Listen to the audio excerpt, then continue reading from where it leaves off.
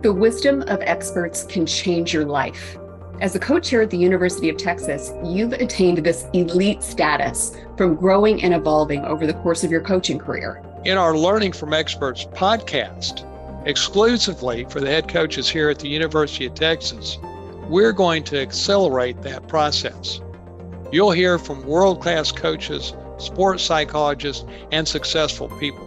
And occasionally, it's the wisdom that impacts other areas of your life, like your health or your marriage. But here's something really important to appreciate: timing. Hearing something at exactly the right time makes all the difference. Sometimes it's repetition, hearing a concept multiple times until it resonates with you. So buckle up. This week's Learning from the Experts is about to begin. Hey coaches, John Mitchell here. I hope you're doing well. So, how do you create success in life? Can you articulate it succinctly? It might be worthwhile to learn about how one of the greatest basketball players ever, Kobe Bryant, created success. It's very instructive.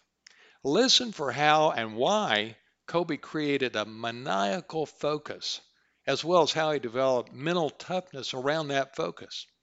Also pay attention in the interview to when Kobe talks about how he created an alter ego. Did you know about that? He would get himself into this alter ego before each game.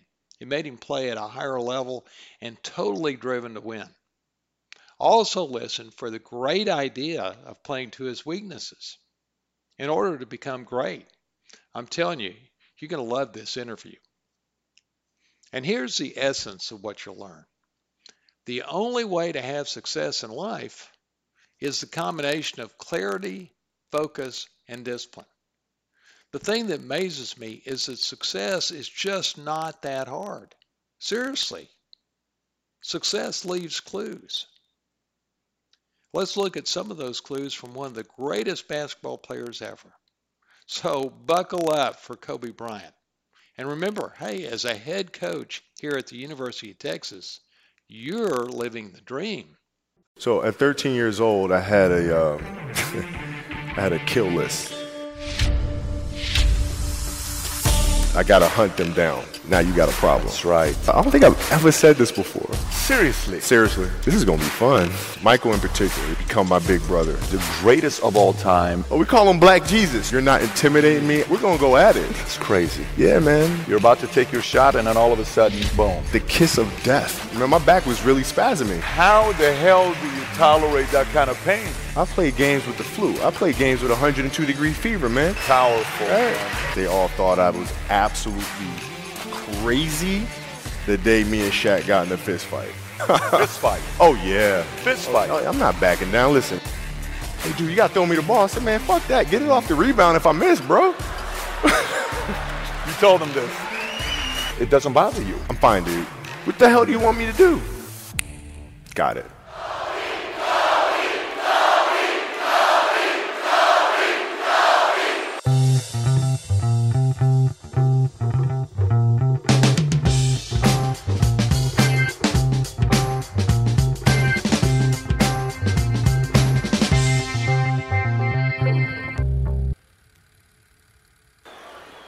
Here's who tonight's speaker is. You ready? Before I introduce him, I want to tell you what some of his accomplishments are. Hang on. I got to tell you some of the things he's done. After the first one, you're going to know who it is. And if you're jacked up about it, I want you to holler and bring this building down. You ready? Let me say who it is first. First sentence. Ready? You got your lives on. You ready? He is the greatest Laker of all time. 5-time champion.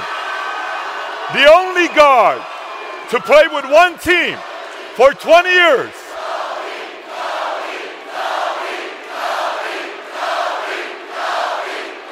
More 40-point games than LeBron and KD. Let me just say this, guys, more 40-point games than LeBron James and Kevin Durant. More 50-point games. More 50-point games than LeBron, Kevin Durant and Steph Curry combined and more 60-point games than LeBron James and Michael Jordan combined. Give it up to the one, the only, Kobe Bryant.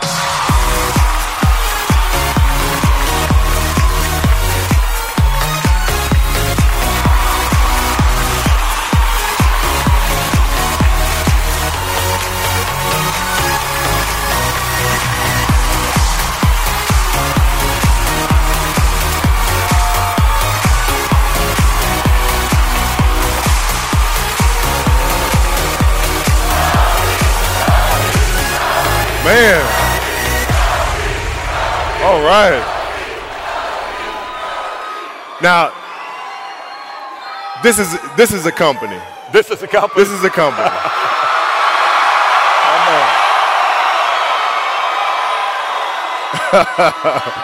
It's awesome. Wonderful. So, you know, I got to tell you guys.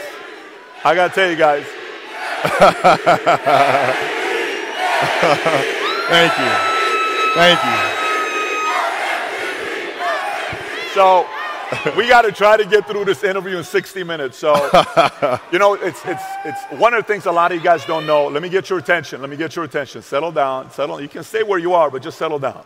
Just don't make a lot of noise so we can enjoy the interview. I get it. Settle down. So, you know, one of the things most of you guys don't know, we were in the back. Mario was asking me a question. Mario asked me a question and says, what do you think about when you think about Kobe? And I said, the first thing that comes to my mind is my dad. He says, why your dad? I said, because, you know, he's born August 23rd, 78. Yeah. I'm October 1878. So you're six and a half, 7 weeks older than me. Right. So when he came to the Lake, I've been a diehard Laker fan since, you know, 1990 when I came to the States from Iran. And I'll never forget this. We would sit there and watch the game together. My dad and I would watch you play. And one day, Lakers are playing against the 76ers. And it's game one. If you know my dad, you know he's had a lot of heart attacks. We're watching game one. Iverson hits the shot over Ty Lue, right? Yeah. Game ends, they win the first game. My dad gets up and my dad says, Patrick, take me to the hospital. We went straight to the hospital because he was having heart issues. So that's how much we go back watching you grow up. You know, watching you play. It was amazing doing what you did for one organization for 20 years. But, you know, before we get into it and kind of talk about what you're working on today and some of the mental toughness stuff here, if I was in high school with you, outside of your game, outside you playing ball, who was Kobe Bryant as an individual and personality in high school? If we were in high school together. Much the same that I am now, actually, which is extremely curious. I had a great teacher in high school. Her name is Jane Mastriano, who I'm still very close to. And she sparked my curiosity in writing. And the reason why I felt it was important at the time was not for the writing's sake or not for storytelling purposes, but there are things in story, inherently in story, that can help me be a better basketball player, be a better teammate, a better leader, understand emotions better. So that's why I got into storytelling, actually. So it's just insanely curious, man. And, you know, trivial things weren't going to pull my attention. It had to be things weren't going to pull my attention. It had to be things that I had a purpose. I wanted to be one of the best basketball players to ever play. And anything else that was outside of that lane, I didn't have time for. At what age did that goal become crystal clear? I made that deal with myself at 13 years old. At 13 years old? 13 years old. That's the deal I made. You were crystal clear about it? Crystal clear. And where did inspiration come from? The love of the game. The challenge. Like, I would watch Magic play. I'd watch Michael play. And I would see them do these unbelievable things. And I'd say, you know, can I get to that level? I don't know, but let's find out. And so that curiosity to see where I could push this thing led me down that path, I think. Led you down that path? I think so. Now, were you always competitive from the day you were born? You were super competitive? Competitive with things that I participate in. So I'll put it to you this way. So, like, you know, Michael is competitive in all things that don't make sense, right? Ping pong. Yeah, it's just, Yeah. you know what I'm saying? So, like, he would try to get me to play golf all the time. Mike, I know about you. I've written books report about you in, like, elementary school. Like, I know you started playing golf when you were in Carolina. So that means if I'm doing the math, you've been playing golf for, like, 100 fucking years. I have not picked up a golf club. Ever. The last thing you're going to do is get me on a golf course and annihilate me. Not going to do it. You've never picked up a golf club? No, I did it one time, and I was hitting like 400-yard grounders. Grounders. And so it got my competitiveness going. Like, I got to learn this game. But then I broke my finger during that year, and then I couldn't play much, and that was it. So the one thing when I see with you, and I think about, like, brain and I think focus. Like, you know how so many different things brain can get distracted on, and I'm going to put focus on this and focus on this and focus on this. Mm-hmm. Do you think one of the edge you had over everybody else was the biggest percentage of your focus was on one thing? Mm-hmm. Do you see it that way? Like, that was my edge over everybody else? I do. At the time, I didn't really understand that, right? So, you know, basketball for me was the most important thing. So everything I saw, whether it was TV shows, whether it was books I read, people I talked to, everything was done to try to learn how to become a better basketball player. Everything. And so when you have that point of view, then literally the world becomes your library to help you to become better at your craft. The world becomes your library to help you improve your craft, better your craft. Yes, indeed. So because you know what you want, the world's giving you exactly the information you 100%, need to become better at it. Because you know what you're looking for. Yeah. So would you, when you sized your peers up, how'd you size your peers up? Like, if you're sizing people, I'm talking you're 13 years old, you're sizing peers up, what lens are you looking through your peers? So at 13 years old, I had a I had a kill list. And so, you know, they used to do these rankings. It was Street and Smith basketball rankings. And I was nowhere to be found because I was like 6'4", scrawny, like 160 pounds soaking wet. So I was like 57 on the list. And so I would look at 56, 55, all the way up to number 1, who these players are, what club teams they played for. So when we go on an AAU travel circuit, I got to hunt them down. Right? And so that became my mission in high school, is to check off every other person, all those 56 other names, hunt them down and knock them down. That was it. Get a target on them right off the bat. That was it. Very simple. That's unbelievable. Let me ask you this question. You say I'm one of the guys on that list ahead of you, and we play. What are you doing to get a feel? Is your mind like, are you asking, let me see if this guy's better than me in this side and this side and this side? Or are you just going saying, I'm going to kill this guy? Well, it depends what year. So like at 13 years old, you know, I played the longer game because my game wasn't about being better than you at 13. It was to be better than you when, you know, the chips are really on the line. So when we played at 13, I would size you up and see what your strengths and weaknesses are. How do you approach the game? Are you silly about it? Are you goofy about it? Are you good at it just because you're bigger and stronger than everybody else? Right? Or is there actually thought and skill that you put into it? Right? And when I'd play to my weaknesses. I wouldn't play to my strengths. I played to my weaknesses. Because when you're playing summer basketball, there's so many games. So there's not a lot of skill work being done. So when are you going to get better? Right? When you're playing in competition situations, you're only playing to your strengths. Why? Because you want to win. Right? So what I would do, I was work on the things during those games that I was weak at. Left hand, pull-up jump shot, post game. Right? So I have a strategy. And so then fast forward to when I'm 17 and my game is completely well-rounded and that player at 13 that I saw at 13 is still doing the same shit at 17, now you got a problem. That's right. You got a problem. And you saw that. You got a problem. And by the way, let me ask you, so that's high school. You go into the league. When you're going into the league, you're going with a lot of guys that were, you know, same age, you know, same class as you were going in. Yeah. Were you sizing those guys up the same exact way as you did in high school? I did, but, you know, in the NBA, it was actually easier. Because what I found in the NBA is a lot of guys played for financial stability. And when they came to the NBA, they got that financial stability. So therefore, the passion and the work ethic and the obsessiveness was gone. So I'm looking at that, I'm like, oh my God, it's going to be like taking candy from a baby. No wonder Mike wins all these fucking championships. It's like, this is crazy. You know what I'm saying? Of course. And then you had the players that had that passion, but weren't willing to commit their entire lives to doing that, right? It's a choice, right? You have other things. You have family. You have all these other things that you have to do. The game can't really be your number one priority. And so I was just looking at that like, man, this is going to be fun. In the muse, you said, I knew you couldn't do what I was doing because I was obsessed. I'm paraphrasing. And then you said, whether it's friends, relationship, it didn't matter. It was all basketball. Yeah. If I'm buddies with you from high school, if I'm a cousin of yours, what happened to our relationship? How did that gravitate when you went into the league and you're determined to become the greatest, or you're determined to become one of the greatest? What happens to our relationship? Oh, it suffers. It does suffer. Oh, yeah. Okay. Yeah. And you understood that. You were okay with that. Well, yeah. And the people that love you, like friends and family, like they know that about you. Got it. So they let you be you.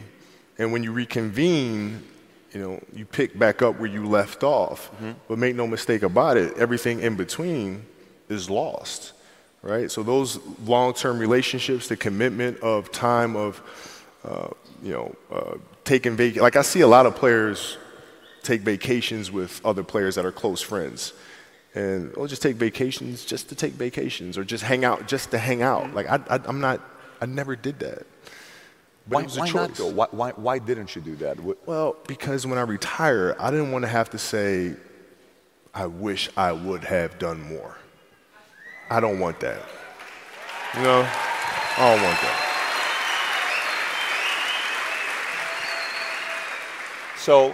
So you come in. It's very powerful what you just said. Some of your peers were in it for the money, so they got the money. Okay, great. Buy a house for my mom. Dad wanted that car. Get this, get that, have fame, go to different cities. I'm partying. I'm doing all this other stuff. Who were some of the guys that you saw and you watched that weren't just driven by the money? Were there some names that you looked at and says, these three guys are as crazy as I am? At the time, I deal with what I've referred to as Goat Mountain. I went to Goat Mountain, and I talked to Magic, Michael, Bird, Hakeem Olajuwon, Jerry West, Oscar Robinson, Bill Russell.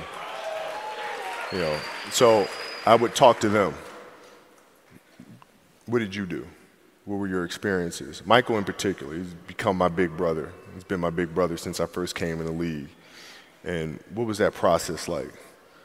Right? So I went to them and started understanding the ins and outs of the game, and how they approach things and their level of detail and obsessiveness, and that's what I did.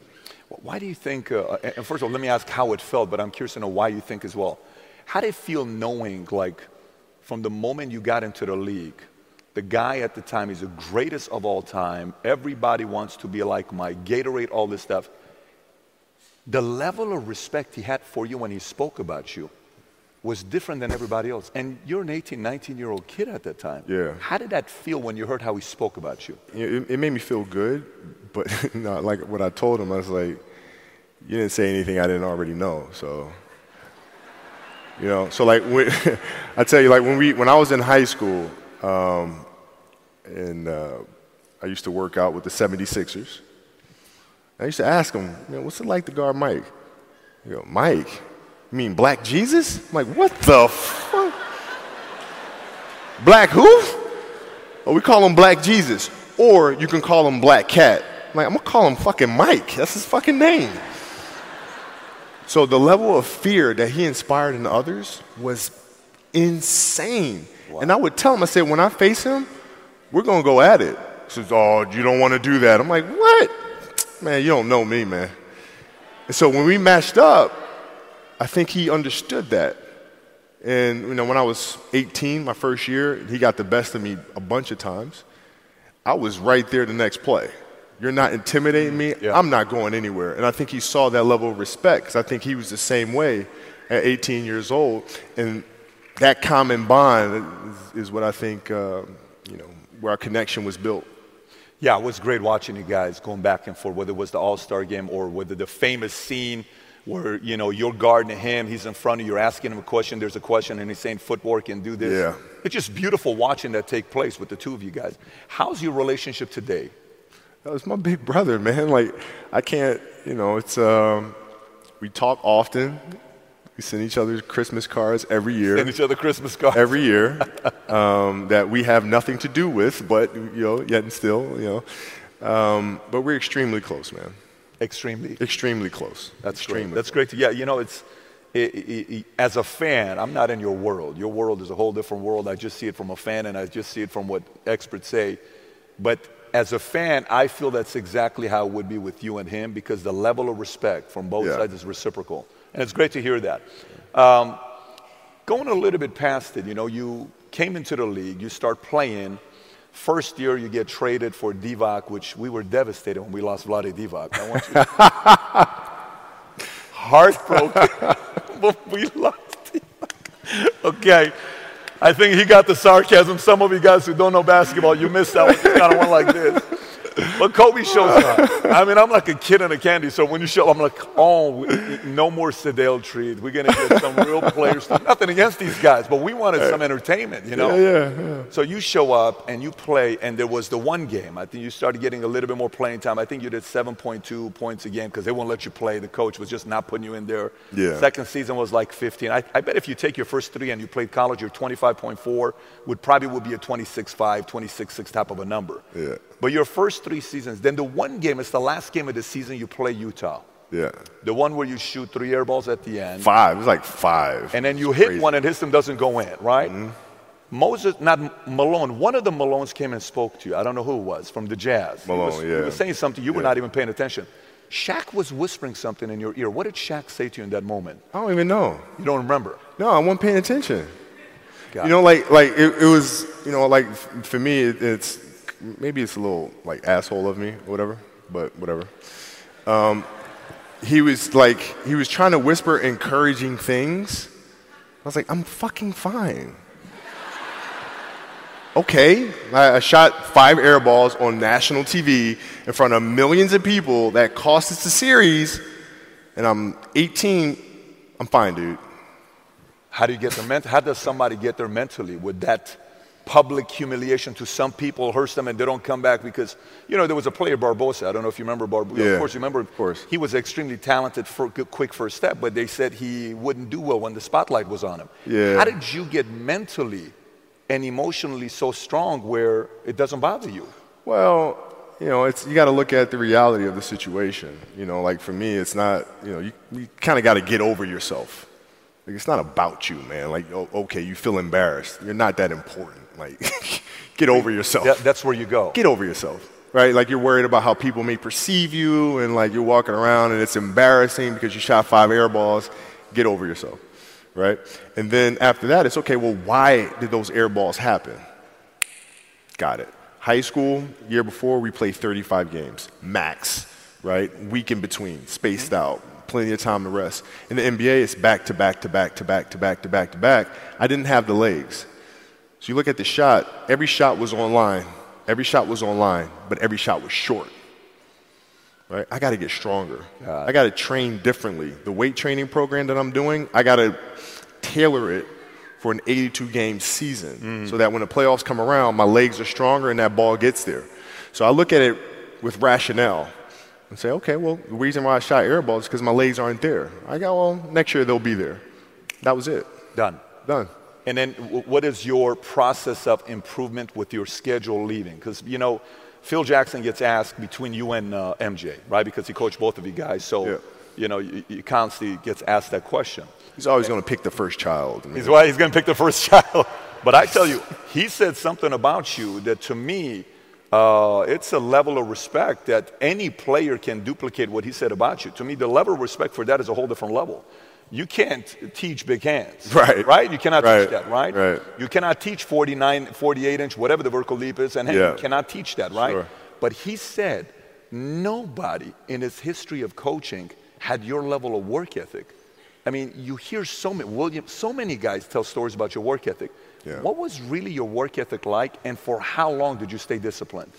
Well, I mean, every day. I mean, since, for 20 years. I mean, it was an everyday process and trying to figure out strengths and weaknesses. For example, jumping ability. Man, my vertical was a 40. It wasn't a 46 or a 45. My hands are big, but they're not massive, right? So you got to figure out ways to strengthen them so your hands are strong enough to be able to palm a ball and do the things that you need to do. Quickness, I was quick, but not insanely quick. I was fast, but not ridiculously fast, right? So I had to rely on skill a lot more. I had to rely on angles a lot more. I had to study the game a lot more.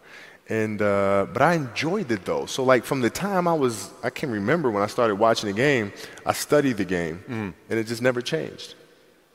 Technical question here. Let's see how you can answer this. Who would Shaq be if he had your work ethic? He'd be the greatest of all time. If Shaq had your work ethic, he'd be the greatest of all time. Greatest of all time by a mile. Sure. He'd be the first to tell you that, for sure. I mean, this guy was a force like I have never seen. I mean, it was crazy. You know, a guy at that size, generally guys at that size are a little timid and they don't want to be tall. They don't want to be big. Man, this dude he did not care. He was mean. He was nasty. He was competitive. He was vindictive. I mean, I wish he was in the gym. I would have had fucking 12 rings. If you had the work ethic. My God, yeah. We ain't be close. Wow. And let me ask you this question. And by the way, I'm not asking this question to create feud between you and him. I don't care, bro. Listen, me and Shaq sit down all the time, and I say, dude, if your lazy ass was in shape. I hear you saying all the time, and he takes it. I tell him all the time. I'm asking this question for a different reason. I'm asking this question because, look, we've grown as a company extremely fast. We went from one office with 66 agents to 10,900 offices, 10,900 agents in 49 states, and we're the fastest growing insurance company now. But I say it for one reason. And by the way, this message is directed to a lot of you, so hear me out very simply. The fact that you say the work ethic side, the fact that you say work ethic side, and you say, hey, if he would have worked that hard as I did, do you think if he would have had the same level of commitment to the game as you did, you guys would have had fewer feuds between each other? Yeah, because I don't deal with people that don't commit at that level, but then act as if they do. I don't deal with that. I don't. It's real shit. I mean, listen. So, like, we used to get into stuff all the time because it was like, you know, he would say, okay, Kobe's not throwing me the ball. And, you know, media would take it and run with it and all this other stuff. And I'm like, well, bruh, if you were in shape, by the time I run down on a fast break and run back and then run down, you're still coming down the first time, bruh. Like, what the hell do you want me to do? Right? So a lot of our contention came from that.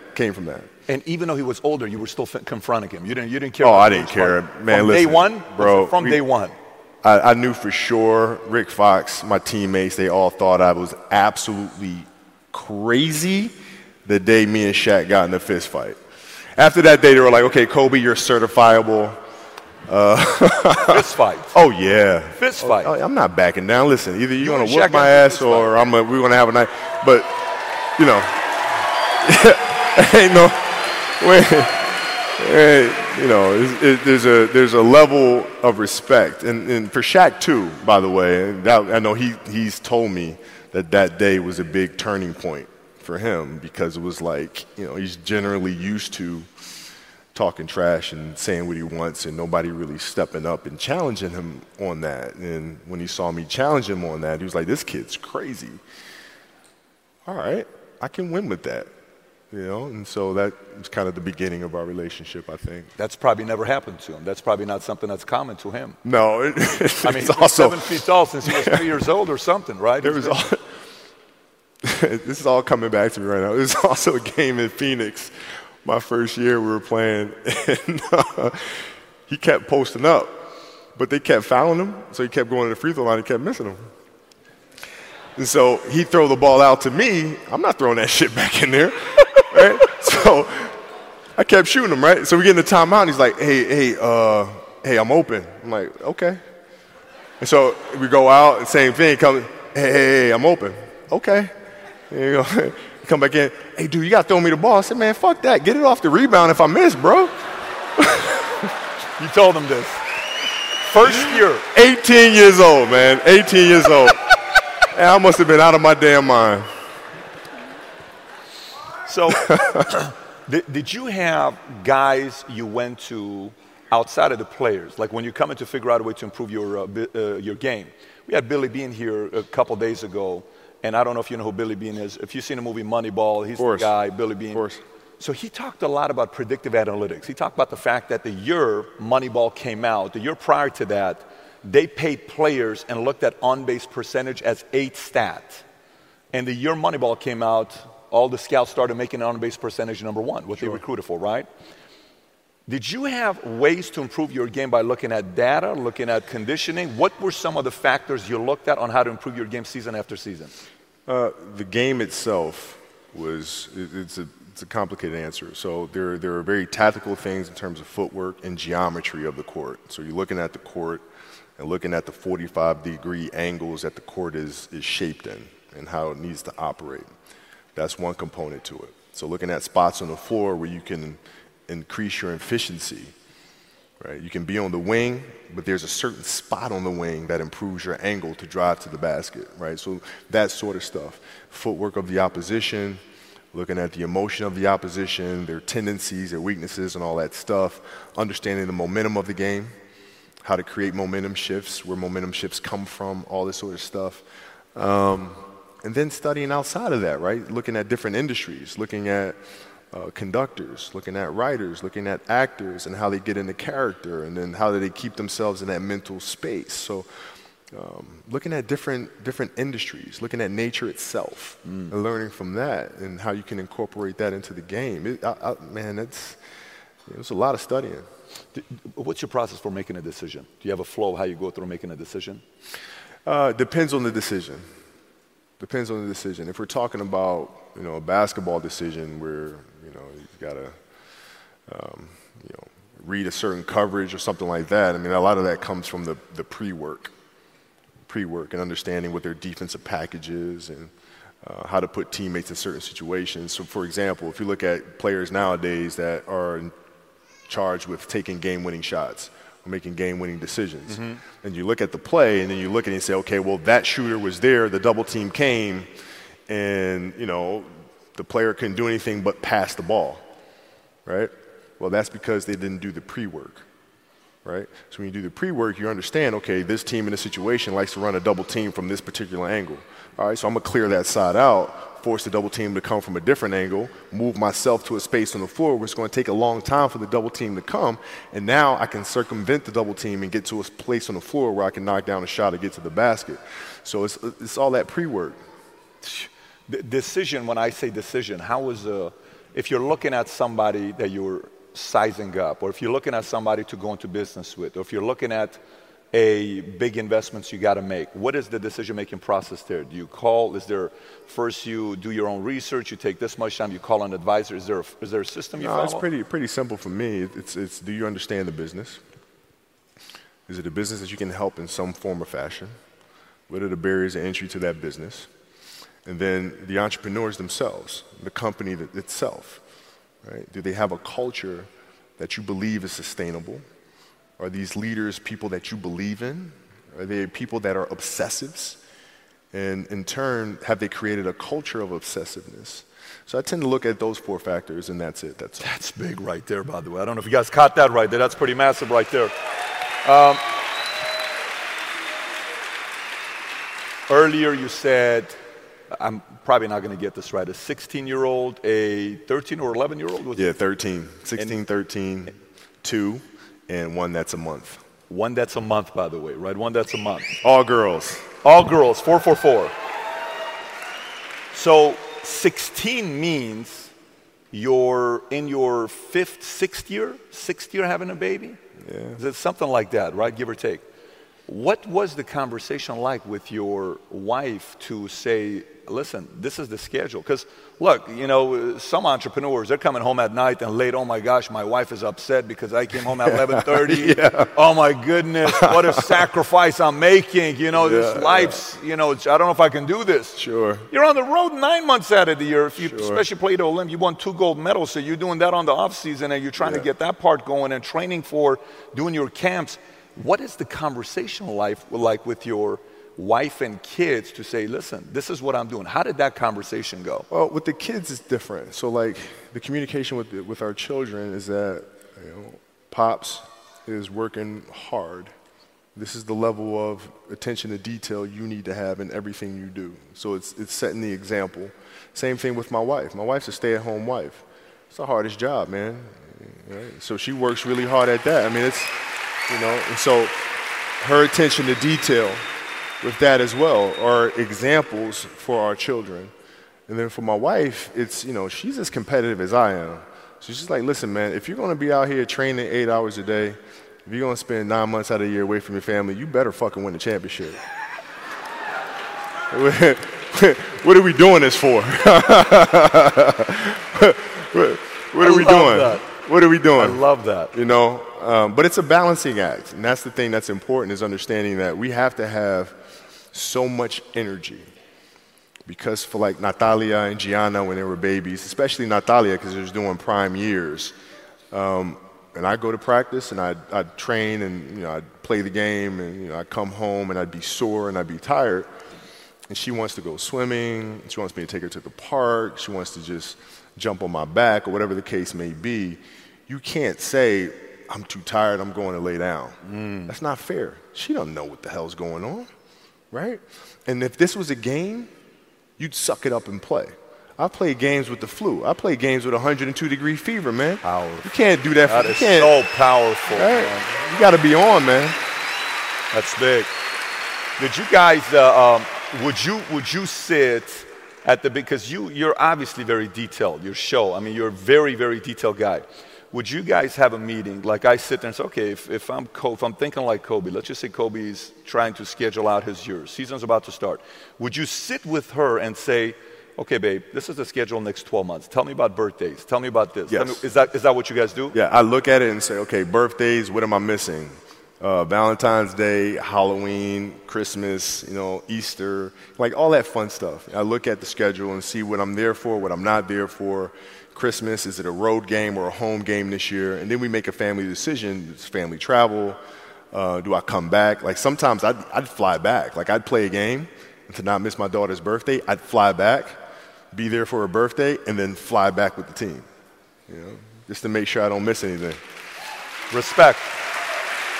What's the least amount of sleep you played a game on? Is there a story where it's like, no one knows about, where you went and played a game and it was so insane for whatever reasons? No sleep. You played a game with zero sleep. Zero sleep. Zero sleep. It's like, kids, Natalia had a certain, health situation or what have you, and you're staying up all night, and then you got to go out and perform because fans don't know. Teammates don't know, nor do they care, nor should they, that you've been up all night.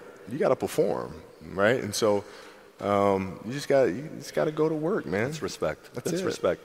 And I think one of the things for some, if you follow basketball or not, that you and Mike had in common is that it wasn't, hey, I'm going to take 8 games off this year to try to stay healthy. The mindset of knowing, like that to you is comical, right, to do that. What the hell is that, man? I don't know what that is. That's crazy. Seriously, it's crazy. Like, you got a lot of people paying their hard-earned money to come watch you perform. Perform. It's your job to be in shape. It's your job to be strong enough to perform at that level every single night. And as a competitor, I'm not ducking shit. Like, it's not, oh my God, my back hurts, I'm sore. We got to play Vince Carter and Toronto Raptors tonight. We actually had this happen. We had a game against Toronto in 2000. And Vince was tearing the league up. My back was jacked. But like the perception of that, like what? Kobe's missing the game against Toronto and Vince Carter because my back was really spasming. But people will be like, what? Oh, he's ducking Vince. Excuse me? No, I don't think so. So I would be in the layup line like, okay, there's a lot of days where, you can rest and recover. Today ain't one of them. Your back can bother you any other day. That shit ain't bothering me today. Wow. He gonna have to see me today. Yeah. Amen. Yeah. He was another one that came in. You thought for sure, he was gonna be one of the in a whole different league when he came in. Obviously, he just I don't know what his vertical leap is, 46, 47. It's out of this world what he does. The best dunker I've ever seen. Insanity is, insanity is why they call him that. So crazy. You're an alpha. You have a very strong personality, extremely strong personality. And then you got a team with Shaq, and then you got a team with Phil Jackson, and you guys are all working together. How was it taking coaching from an alpha and you're an alpha? And was there a progression of you finally understanding him or him understanding you? What did that look like, the relation between you and Phil? No, at first it was rocky, but I didn't understand it was rocky. And let me elaborate. I was extremely naive. And with Phil and his genius, his responsibility was to get the team to a place to win titles. It wasn't to appease one player. It wasn't to look out for this player. It was to get the collective whole to win a championship. So he would do whatever it took to make sure that happened. He would see the friction between myself and Shaquille and say, okay, how can I use that? All right, I know Kobe has a passion to play, so come hell or high water, doesn't matter what's going on in his personal life, doesn't matter what's happening here with the team, he's going to show up and perform no matter what. Shaq is more emotional. If something's going on, he won't. So therefore, I got to figure out how to create a wedge between myself and Kobe, because then that brings me closer to Shaquille. And then that helps me better manage Shaq. So that was his ability to manage the team, which was absolutely brilliant. I used to tell him all the time, I said, Phil, look, I know what you're doing, bro. Like, don't insult my intelligence. I know you're being a dick to me on purpose. Like, just, like, tell me. No? Okay, you're going to stay with it? All right, cool. All right. How's your relationship till today? I mean, you guys won 5 It's like a father figure. Really? Yeah, it feels like a father figure, man. So when you were hearing all the experts saying what they were saying, commentators saying what they were saying about Phil, how were you taking that when they were saying what they were saying about him when he was at the Knicks? I thought it was funny. And I told Phil, I said, Phil, you know this is all just karma for writing literally 3 books about me. This is your karma. You told him that? I did tell him that. It was just all in good fun. But I was upset because people don't understand him. And he is a genius in every sense of the word. And how he sees the game, how he sees the spirituality of the game. And people don't understand that. And worse than that, they're intimidated by that. And even worse, they try to discredit that because they do not have the level of passion and obsessiveness to get to that level. So they figure the best thing to do is to tear that level down. That's fucked up. I'm with you. They're 100%, by the way.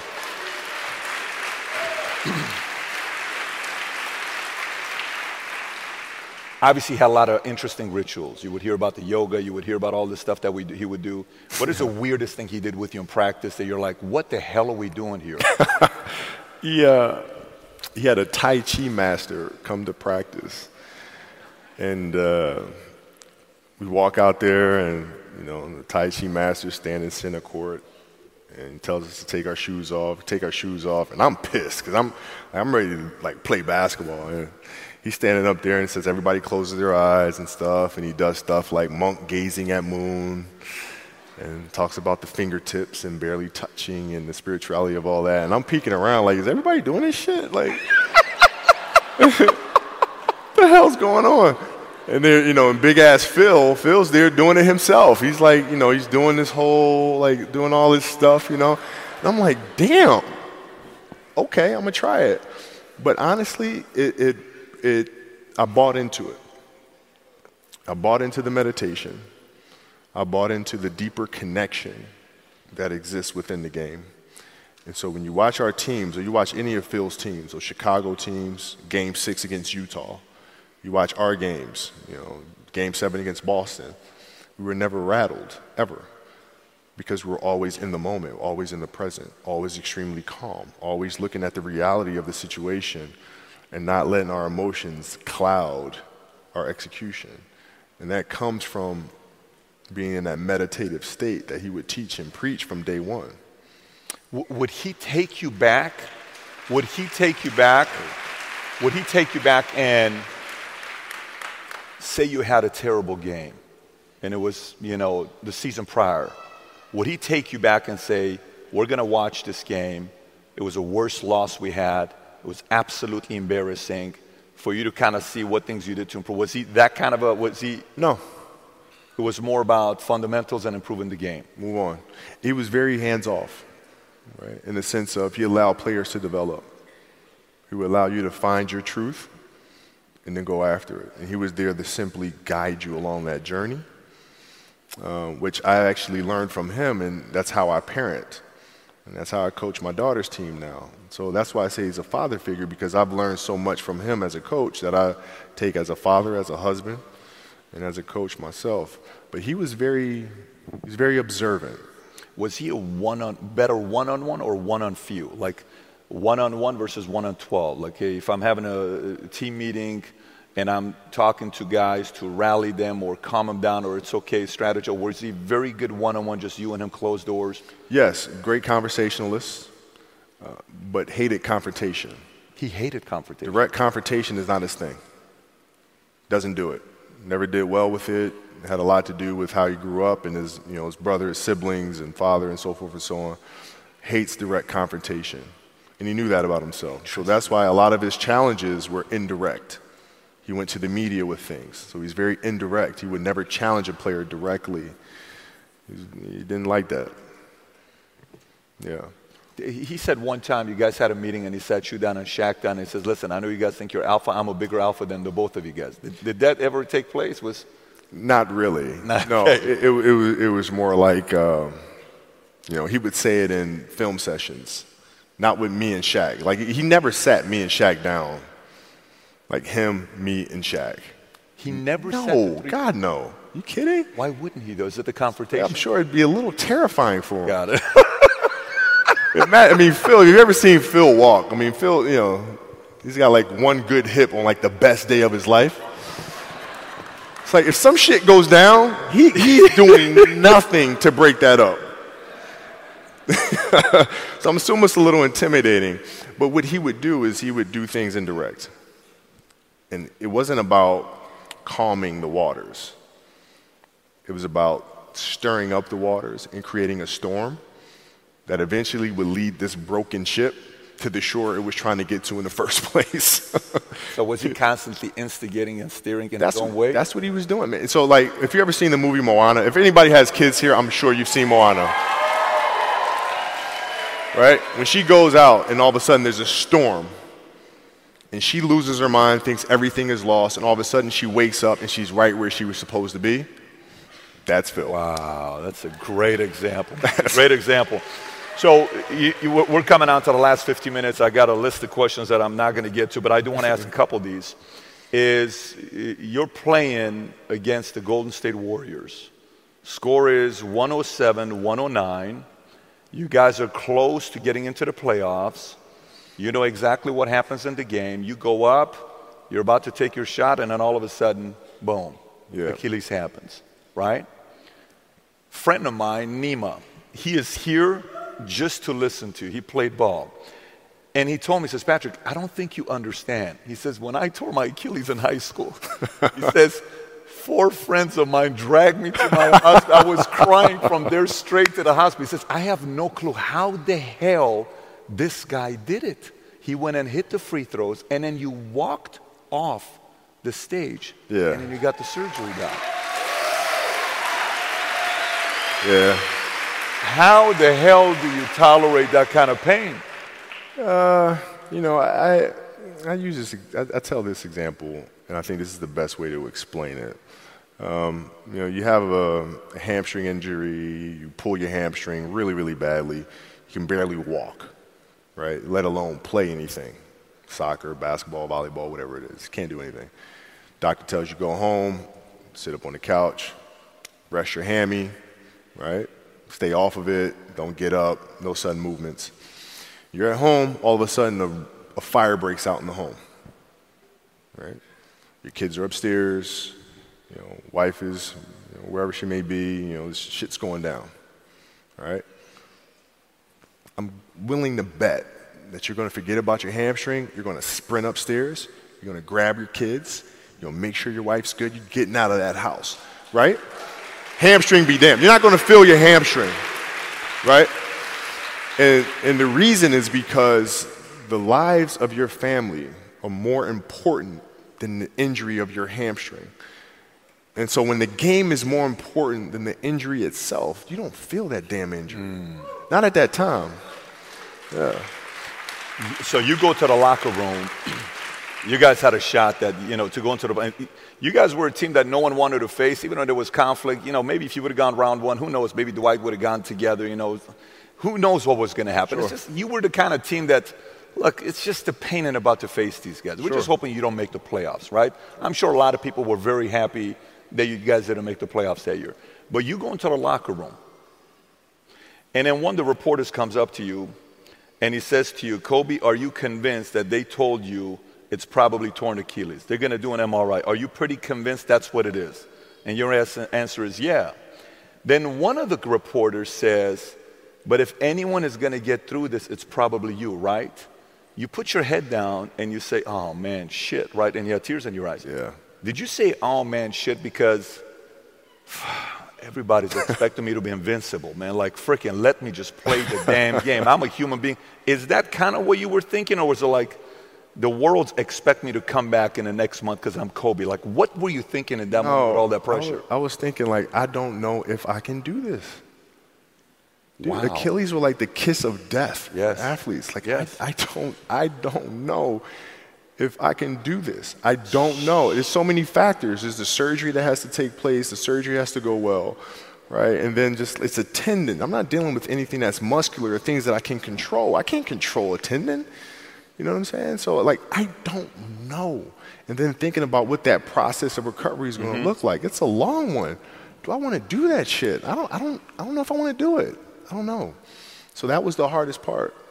You don't know if you want to do it, or you don't know if you are going to be able to come back from it? Both. Oh, like, both I don't know if I can do it. I don't know if I want to do it. Got it.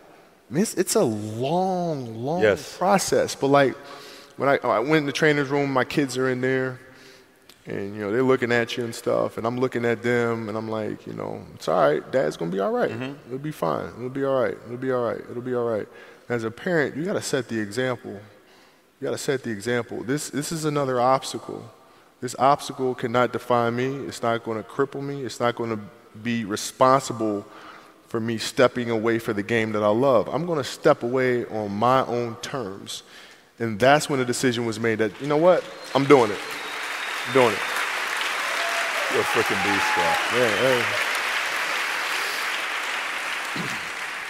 I notice a lot of times you go and you talk about, like, even the example you use right now. If your hamstrings are this, you're down, your wife's upstairs, your kids, you ain't going to think about it. So did you have a lot of these scenarios where you use your wife and your kids to use as no excuse, I'm going to get through this? Was that a mental conversation you had that nobody could hear? Yeah, you got to lead by example.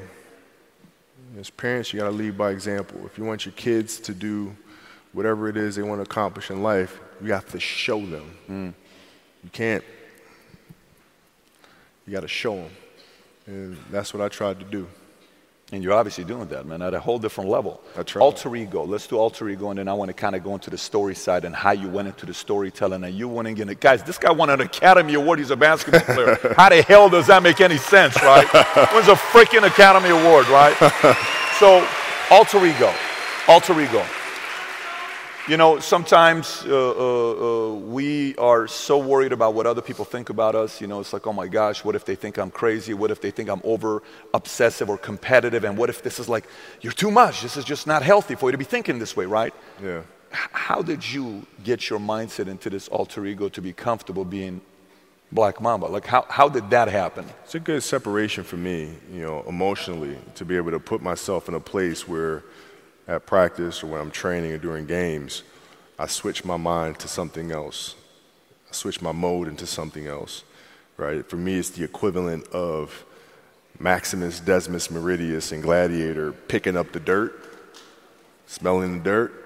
It's go time, right? So that was my mental switch. It was like an actor getting ready for a film. You got to put yourself in that cage. When you're in that cage, you are that character. And then when you leave there, it's something completely different. But when I'm in that cage, bro, don't fucking touch me. Don't talk to me. Just leave me alone. There used to be certain games, like, for like certain key games, I don't think I've ever said this before. This kind of makes me seem very psychotic, but whatever. I used to play the Halloween theme song over and over and over in my headphones. Pre-game. Seriously. Seriously. And it was important that it was Michael Myers because the mask itself was void of emotion. Void of emotion. It has nothing to do with pressure, has nothing to do with hype, has nothing to do with camaraderie. It's stone cold killer. And I would listen to that song over and over and over to get. That's when you know you better run because that's what a lot of people did. Yeah, it's like coming out. It's going to be a tough night. Story. Yeah. So, Kobe, you've probably made in this 50-minute conversation, I don't know, 12 metaphors. So typically people that make metaphors, they're storytellers. To them, everything has to paint a picture. And from the day one, you're talking about you were very curious, right? So when you finished the last game you had, and I'll never forget, we were having a training, by the way, in Dallas, and we finished it. This was 3 years ago. And my sister and I get home. It's 12:30. I was hoping I could catch the game. It's your last game. You're playing Utah. Yeah. And I'm standing up the entire time. I'm getting the last 4 minutes, which is the best freaking 4 minutes. And I see you, Shaq, saying, go for 50. And then you're just going. And you're not hitting easy shots. These are not easy shots. Right. You hit your last shot. You scored 6. Guys, nobody has ever had a 60-point game to retire with. Like, that has never happened. Like, it's insane for this to happen. You hit your 60-point. I got to say this. My sister's in the room. Kobe, I got tears coming down and watching you when this happens because 20 years I've been following this guy. And I relate to you because in the insurance world, I take a lot of your similarity. You may be in a completely different world. I'm looking at the world here, and it's just like, seeing this guy, he's so freaking determined to say, I came and gave everything I had, and I'm going to give it till the last freaking second. That's what you did. But then you leave, and you're like, no, it's good. I'm cool. You tell your story. You give your message. Everybody's flipping out. And you're like, no, Kobe's going to come back. No. Kobe, and then you go into your storytelling, all this stuff. How did that disconnect and going into that go? And you're still helping out a lot of players. You're always advising Laker. You know, Jeannie calls you. Anybody calls you, you're helping out, no problem. Sure. But how did that adjustment go from there to all of a sudden, man, I got to go tell stories? Yeah. How did that happen? Because I love it. So, you know, it started for me again in high school when I started learning about storytelling, writing, how to structure a story, how to thread together a narrative that has a bigger message, how to create compelling characters, how to take some of the emotions from my own journey and instill them into characters that inspire or teach the next generation. Therefore, they can avoid some of the pitfalls and landmines that I had to go through. Right? That's something I'm extremely passionate about. So I loved it. So it wasn't a matter of, man, I gotta put this aside. I gotta move on to something else. I was excited. So, man, I can't wait to get started. I can't wait to move on and do something else. And everybody kept saying, man, like, my wife asked me one time, we were filling out a form for school, and it said, all right, father, occupation. And she's like, what am I supposed to put down? You know, I don't know, storyteller. You want me to write storyteller on your kid's form? Wow. He goes, yeah, I guess. I mean, that's what I'm doing. She goes, dude, really? I said, all right, fine, just put producer. I don't know, right? But during that year, everybody kept coming up to me and saying, okay, you're going to have stages of grief when you retire. You're going to go into a state of depression when you retire. And those are all normal and all this other stuff. And I'm like, dude, I'm fine. Yes, of course you would say that. I said that too. I'm like, dude, fuck, man. And so after a while, I just started listening, like, oh, yeah.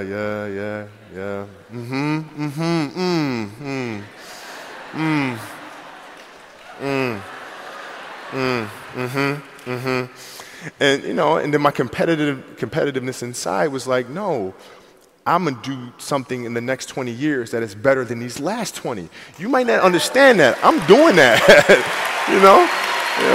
So the competitiveness kicks in.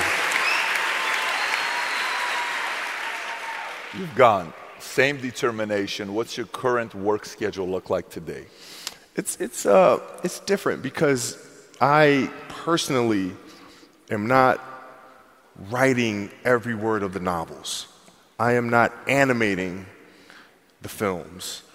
What I have to do now is make sure that the people that we bring in, these obsessives that we bring in, are challenging themselves to do the best job that they think they can do. That's what I'm there for, is for them to constantly look in the mirror and self-assess and challenge themselves. If we have a project and you're saying, okay, I can do that, that's not the project we want. The projects that say, I don't know if I can animate that. I don't know how to write that story. I don't know how to do that. Those are the things we want, because through that curiosity, you'll reach a level that you didn't think was possible. Mm-hmm. And so running the studio, that's what I'm doing. Are you a big movie guy? You're huge. Okay, so how do you watch movies? Like, you know, my experience is people watch movies in many different ways. Not everybody watches movies the same way. When you're watching movies, how are you watching a movie? I watch them multiple times, and I wear different hats every time. So the first time I watch it just as a fan for pure entertainment value. Then I watch it from the director's lens and see why he made some of the decisions, or she made some of the decisions that she made for the film. Mm-hmm. And then I look at the lighting. You know, lighting? Oh, yeah. Like lighting's extremely important. Of course. Oh, yeah. Then I listen to the music. And then you can challenge yourself by really understanding the director's point of view if you watch a film without music and without sound. Then you can actually see the film for what it is. So I watch it at different stages. I mean, obviously, Academy Awards that you won, the gentleman you hired for the sound, wasn't it John? John Williams. John Williams, did the music, right? And John Williams is like the GOAT in his world. Bro, he's the modern day Beethoven. Yeah. And this guy's composed any song right now that you can remember from a film, he's done. Superman theme, did that. Indiana Jones, did that. Jaws, did that. Harry Potter, did that. The Olympics theme, did that too. I mean, the list goes on and on and on and on. And, you know, he's like 85 years old. That's crazy. Yeah, man. That's crazy. Yeah, That's he's doing the new Star Wars film now. Oh, Star Wars too, that part. He did that one too. Yeah. So when you say recruiting and putting your team together with your projects today, who are you recruiting? Like, you know, if you're putting a basketball team together, you need a GM, president, you know, trainers, all this stuff, assistant, good coach. What do you need right now when you're putting? Like, for example, right now, building out an animation house, right? So you got to start with the head of the snake. You got to look at the person that's better understands the type of animation that you want to create. And they have to be obsessives, have to have a knowledge base, a historical knowledge base, because I love people that understand the history of their industry, ins and outs of it all. Mm-hmm. Mm-hmm. And then you bring that person into the picture, and then you allow them to do what you brought them in to do. So you leave them alone, kind of like Phil left you guys alone to do. I'm not going to hire you to tell you how to do your job. Got it. So recruiting. Obviously, in the league, you were known as a great recruiter. So what is your recruiting approach? So if you're sitting down with me, I'm somebody you really want me on the team. What's your approach to recruit me? You want first place, come play with me. You want second place, go somewhere else.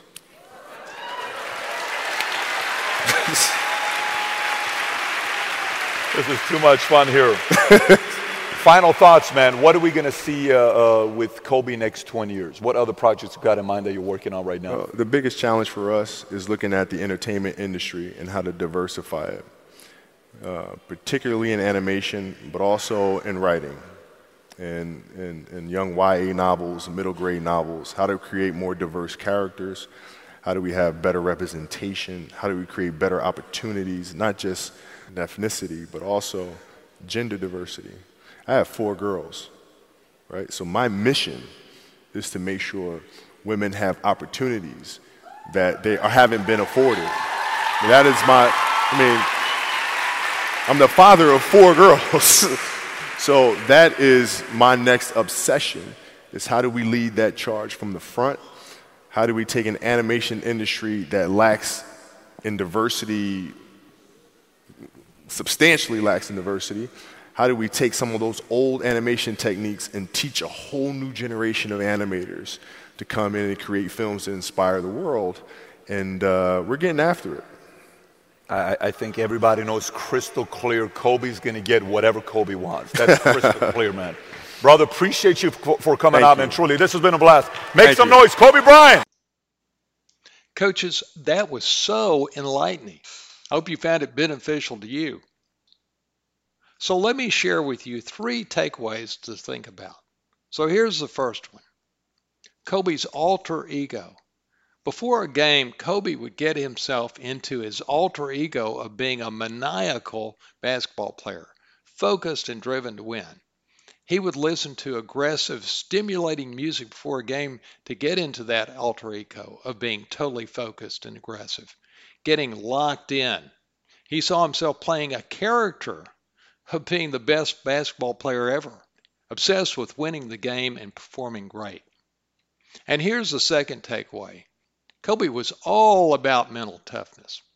At the age of 13, he decided he wanted to be the best basketball player ever. Not sure if he could get there, but he was sure going to give it his best. So that was his focus. He didn't pay attention to the trivial things, and everybody around him knew that. He was solely focused on being the best basketball player ever. Kobe got mentally strong by not worrying what other people thought. How's that for a good idea? He realized something a lot of us forget. He realized that people are not thinking about you anyway, so he didn't get caught up in the perceptions of others. And here's the third takeaway. He got great because he played to his weaknesses. From the age of 13 to 17, Kobe played in AAU tournaments. And when he played, he would play to his weaknesses so he could get better. Like he would force himself to dribble with his left hand, take shots that he wasn't really comfortable with, improve the things he is weak at, and developed his all-around game. So here's the action step this week. In the truest sense of the word, Kobe was an alpha male, supremely confident and highly focused. So let me pose a question to you. What can you learn from that? In the interview, you could tell that Kobe was supremely confident, but not in an egotistical way. He had a calmness and sureness in his confidence. To a large degree, that came from having a crystal clear purpose and focus, and not caring what other people thought. Think about yourself. Is there something you can glean from Kobe that will make you a better coach? Maybe it's not caring what other people think and just refining the focus on what you're trying to accomplish, and relaxing with the attitude that, hey, you got this. Until next time, hook 'em.